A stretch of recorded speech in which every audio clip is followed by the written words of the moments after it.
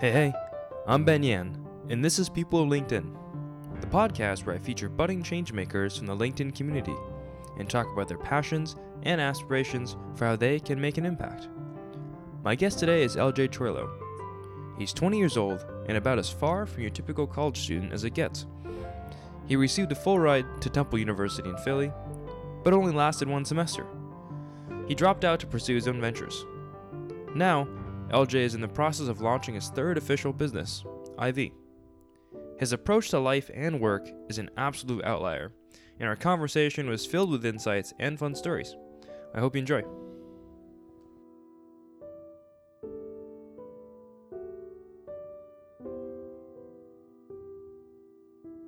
In high school, LJ was part of something called the Junior Achievement Program.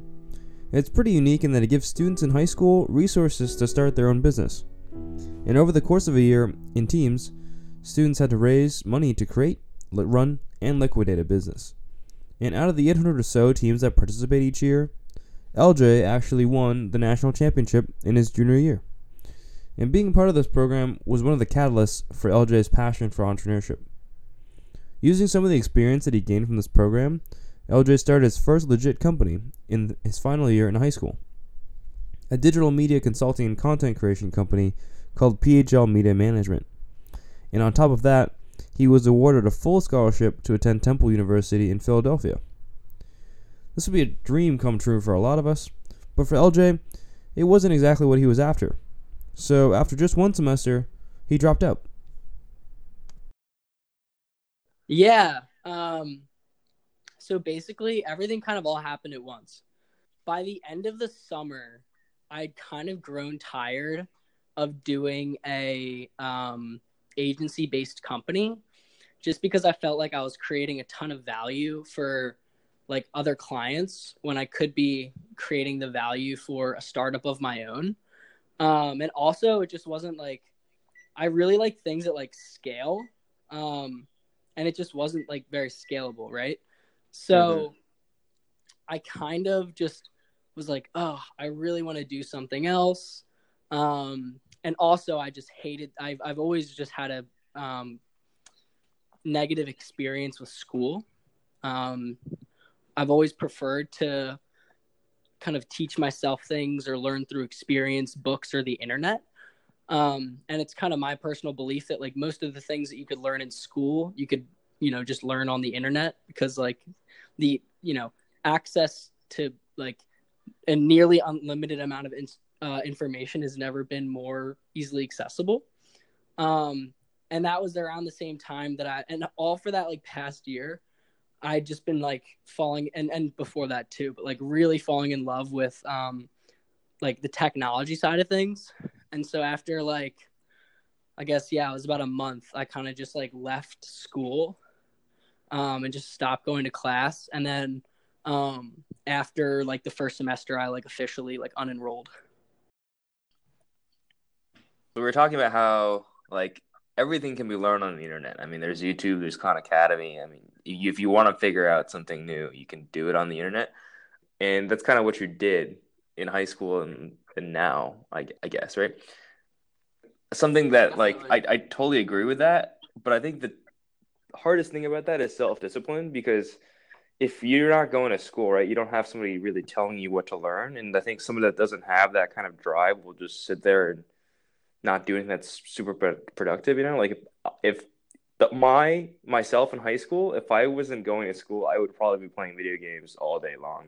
When I could have the potential to go and learn something, I just didn't have the motivation and the drive inside me to go and do it. Like for you, where was that drive coming from if it wasn't coming from school,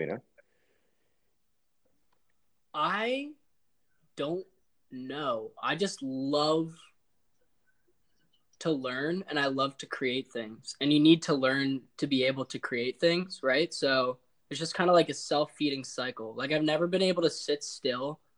When I'm doing things that are unproductive, I feel like really restless. And I'm like, oh my God, like I could be like, if I'm like chilling, like watching like a TV show or something, I'm like, I could be like getting leads for IV or like doing XYZ or like learning. Right now, I'm like so determined and like excited about creating this new company that I feel like time doing anything that like doesn't serve that or add value to that is like wasted. But I want to preface that with saying at the same time, wellness and having social interactions and, you know, like for example, like every day I meditate, I work out, I try to have, you know, a little bit of time with friends, maybe a couple times a week. So like there's definitely a balance. And like I know from personal experience, if I don't, you know, provide those kind of balancing activities in my life, that I'll like just become miserable and burn out.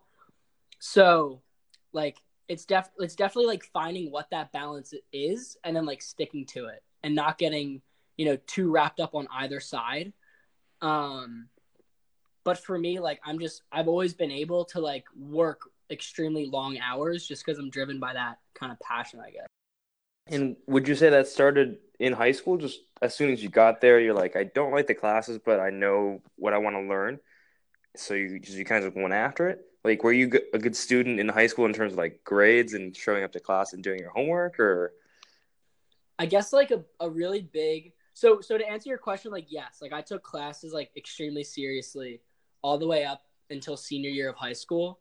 And then I was like, whoa, I can learn like so much more on my own. I guess that's when like it really shifted. But even like I studied abroad in Chile summer going into junior year, and I just studied. So I would go to class and like live with my host family, but I would like do like an independent study for like, I don't know, 6 or 7 hours a day. And I basically ran through like all of the material in 2 months and like refused to speak English whenever possible, and carried around a journal with me. And whenever I was in a conversation with someone and I didn't understand what something meant, which was literally every 10 seconds, I would stop them. I would have them like, I would like write out whatever the word was or the phrase was that I didn't understand or know. Ask them about it, like take notes on it, and then like continue the conversation. And then by the end of the experience, I had like extensive fluency in Spanish, and also a pretty good grasp on the Chilean dialect as well. And so that experience, I think, was another really pivotal kind of like shaping point to like just like embracing the whole idea of like independent studying and like learning things on your own. So do you know how amazing that is? Like learning Spanish from Spanish 1 to AP in 2 months? Like going out of your own way, or going out of your way to like study on your own and bringing those books. Like no, that is so unheard of in like high school. I mean, I'm sure you realize this. And that's why I'm trying to figure out like where this is all coming from. Is it like something that had to do with you growing up? Like were your parents were they pushing you to try new things, or were they really letting you be independent and just kind of letting you do whatever you want? Like where is that coming from? Yeah. All right, I'll speak to two things. So the first is my parents are like very uninvolved.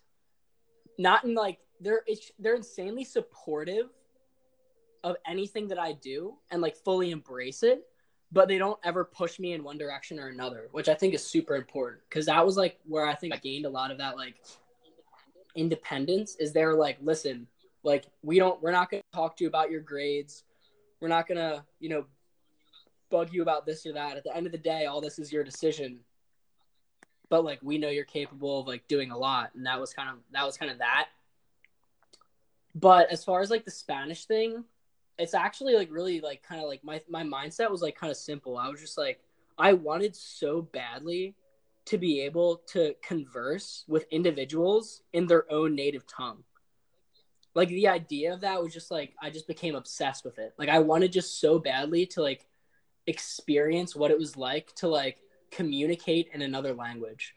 Because like the thing about Spanish is like it doesn't, or any language, it doesn't like no two languages translate directly into one another, right? Absolutely. Like the way that they formulate phrases and sentences is like completely different from how we do. And so like you can like unlock a whole new subset of like feelings and expressions, and I just found that like fascinating. So I guess I was just became obsessed with like being able to do that. Really, really cool.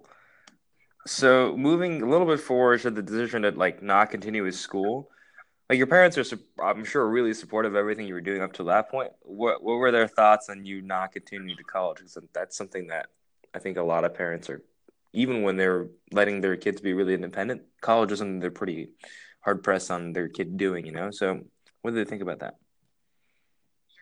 Yeah, so when I first told them, they were like, they were basically like, "What the hell are you doing?"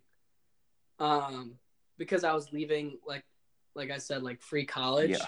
which to them was like the holy grail, Yeah. right? They're like, it was like they hit the jackpot. And I did too in their eyes. And at first they were like really in favor of me just like, taking a semester off or, taking a gap year or just like were really pushing me to like go back to school or like at least consider it. But then when I think like the video sharing startup really started to gain momentum and I started to build like a deep network that not only like had had a lot of experience and achievements under their belt, but also that they could tell like really cared about me as an individual. And then they saw the value in that. I think that's when the tide started to shift. And then I would say a couple months, maybe 6 months after maybe 4 months after I left school, they kind of started to embrace the idea more and more. And now they're like, they can see how happy I am because I was so unhappy in school. They can see how like happy I am and like see the passion in my eyes when I talk about these things.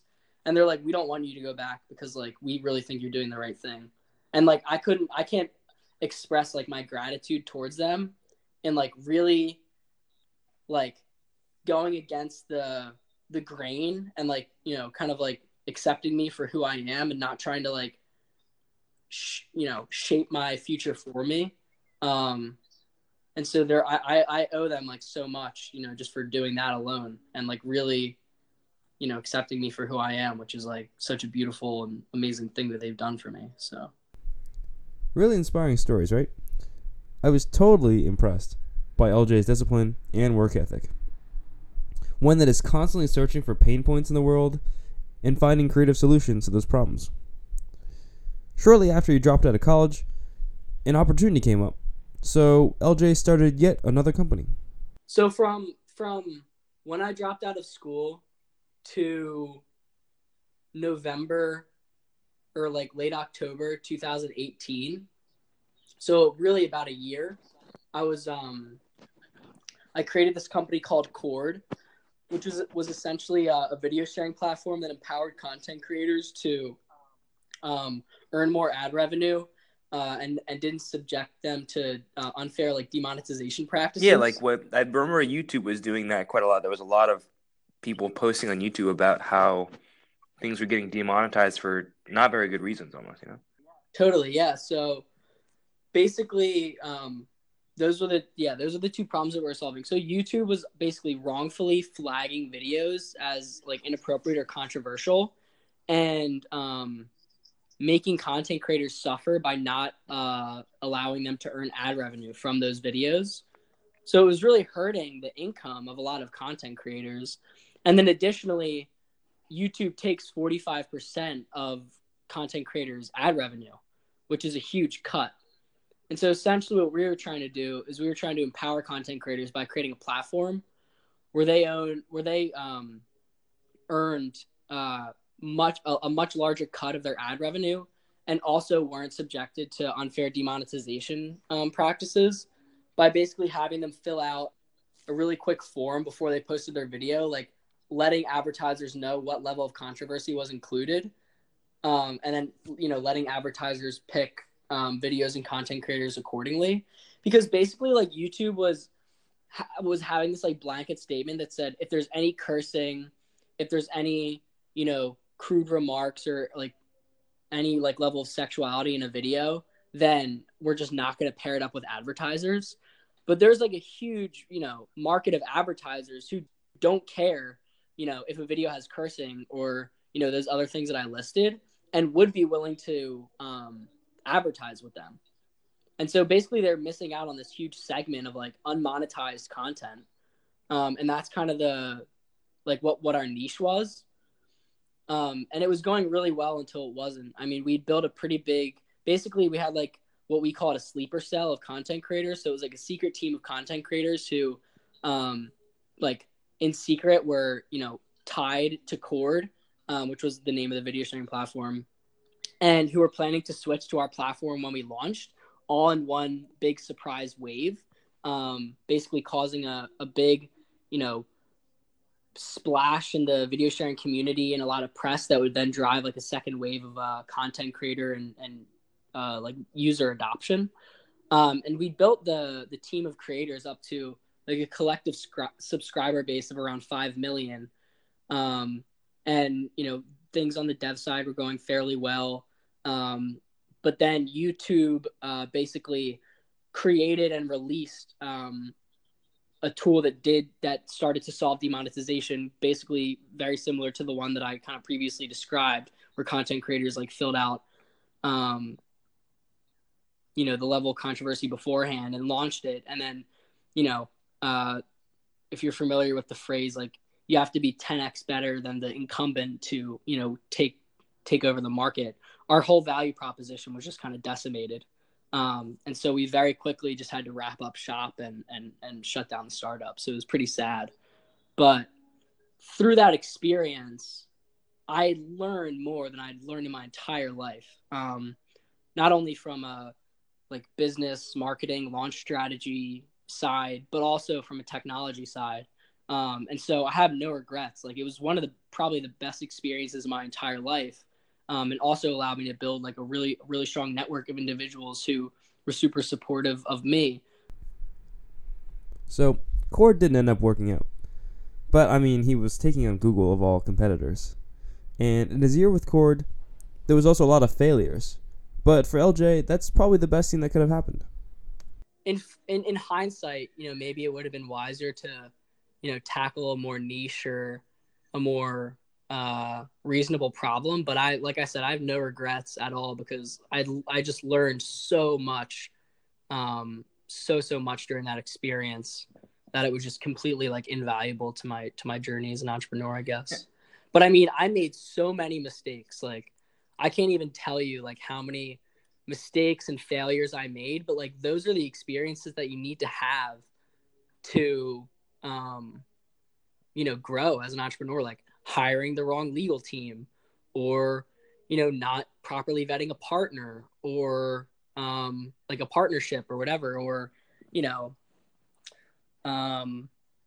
not understanding how to read a term sheet and all of those things that if I hadn't like failed and, scrape my knees on like the first time around, like I wouldn't know how to do now. You know what I mean? So like, I can't like express how important failure is, because if you don't fail, you don't grow. Like failure is growth. The only failure that exists in entrepreneurship is if you don't grow from your failure. LJ was able to learn from a lot of those failures and use that knowledge for his future ventures. By leveraging his network, he is now building IV, his third company, and I'm just going to let him explain a little bit about what this company is all about. So we at IV believe that you should never have to sacrifice a day of productivity after a night of fun. So our goal is basically to empower individuals to have great mornings after going out, no matter, how amazing of a time they had the night before. So our product is an app that connects our users to on-demand treatment at the press of a button. So kind of how we have our competitive advantage is that current IV treatment companies have really time-consuming and like clunky ordering experiences and really ugly web portals. So we're kind of coming in and creating a more innovative and enjoyable technology that enables our users to order and get this treatment in a much more efficient and more enjoyable way. So that's what we're about. Excellent. And I guess that's pretty much launching soon, right? We can expect to see it hitting big cities in the near future. Yep. So we're launching in LA, New York, Boston, Philly, Miami, Chicago, and San Fran this upcoming fall. Very cool. Awesome. And since this is such a unique and novel idea, and not one that really quickly comes to mind, I had to ask LJ where he got the idea in the first place. Basically, I was with my co-founder, or would-be co-founder at the time, and a friend had come to us, and they were basically telling us about how they'd ordered an IV from this company and how horrible the ordering experience was. For those of you who don't know what an IV is, or a hangover curing IV, it's basically a treatment where a nurse administers saline and vitamins to you via an IV like you would receive at the hospital. And it essentially cures hangovers. You know, it's good for workout recovery or jet lag or the flu in about 30 minutes. And so just to get a nurse to come to his house and administer the IV, he had to have 3 separate phone calls with the company, one for payment details, one for to talk about his symptoms, and then I think the first one was to like get him into the system. And then he had to text back and forth with the company who was like sending him all these forms to fill out. And it was just like a really clunky and kind of like outdated user experience. And my co-founder and I got to thinking about how we could make this experience more enjoyable and efficient for our customers. And that's how we kind of, generated the idea of, getting a hangover curing IV treatment at the press of a button via an intuitive mobile app. So the question is, like, besides IV, right? I'm sure even going through every day, you have a lot of different ideas for new businesses, or it doesn't have to be scalable even. It could just be small problems that you wanted to solve that you didn't have time now because you're, fully invested in IV. But if you did have time, like, what are some things that you would go after? I got to think about that one. That's a great question. So kind of in a broader sense, something I'm extremely passionate about is protecting the environment. So one of my biggest goals is to be able to start some sort of organization that fights climate change. And so although that's like a really kind of macro thing, I think starting an organization like that is a lot easier if you kind of have some other, achievements under your belt, because you can get your foot in the door easier for more influential individuals and donors. So if I wasn't focusing on IV, I think that would probably be one of my main priorities. Yeah, and it's very, very important. It's one of those things I feel like not enough people are paying attention to, just because it's close. The threat of climate change is close, but it's not close enough for it to affect our daily lives yet. So I feel like not enough people are paying attention to it. But definitely super, super important. And I think it'll be very, very valuable if you can come up with something successful in that realm for sure. That is the overarching goal one day. Hopefully sooner rather than later. That was my conversation with LJ Troilo. What a story, right? So many cool insights and perspectives. He's the founder of IV, an on-demand service to cure hangovers. And a final message from him: if you've had an IV treatment yourself, or you're a nurse that's interested in joining the IV medical team, LJ would love to chat with you about your experience. Please email him at lj@iv.app. That's lj@ivee.app.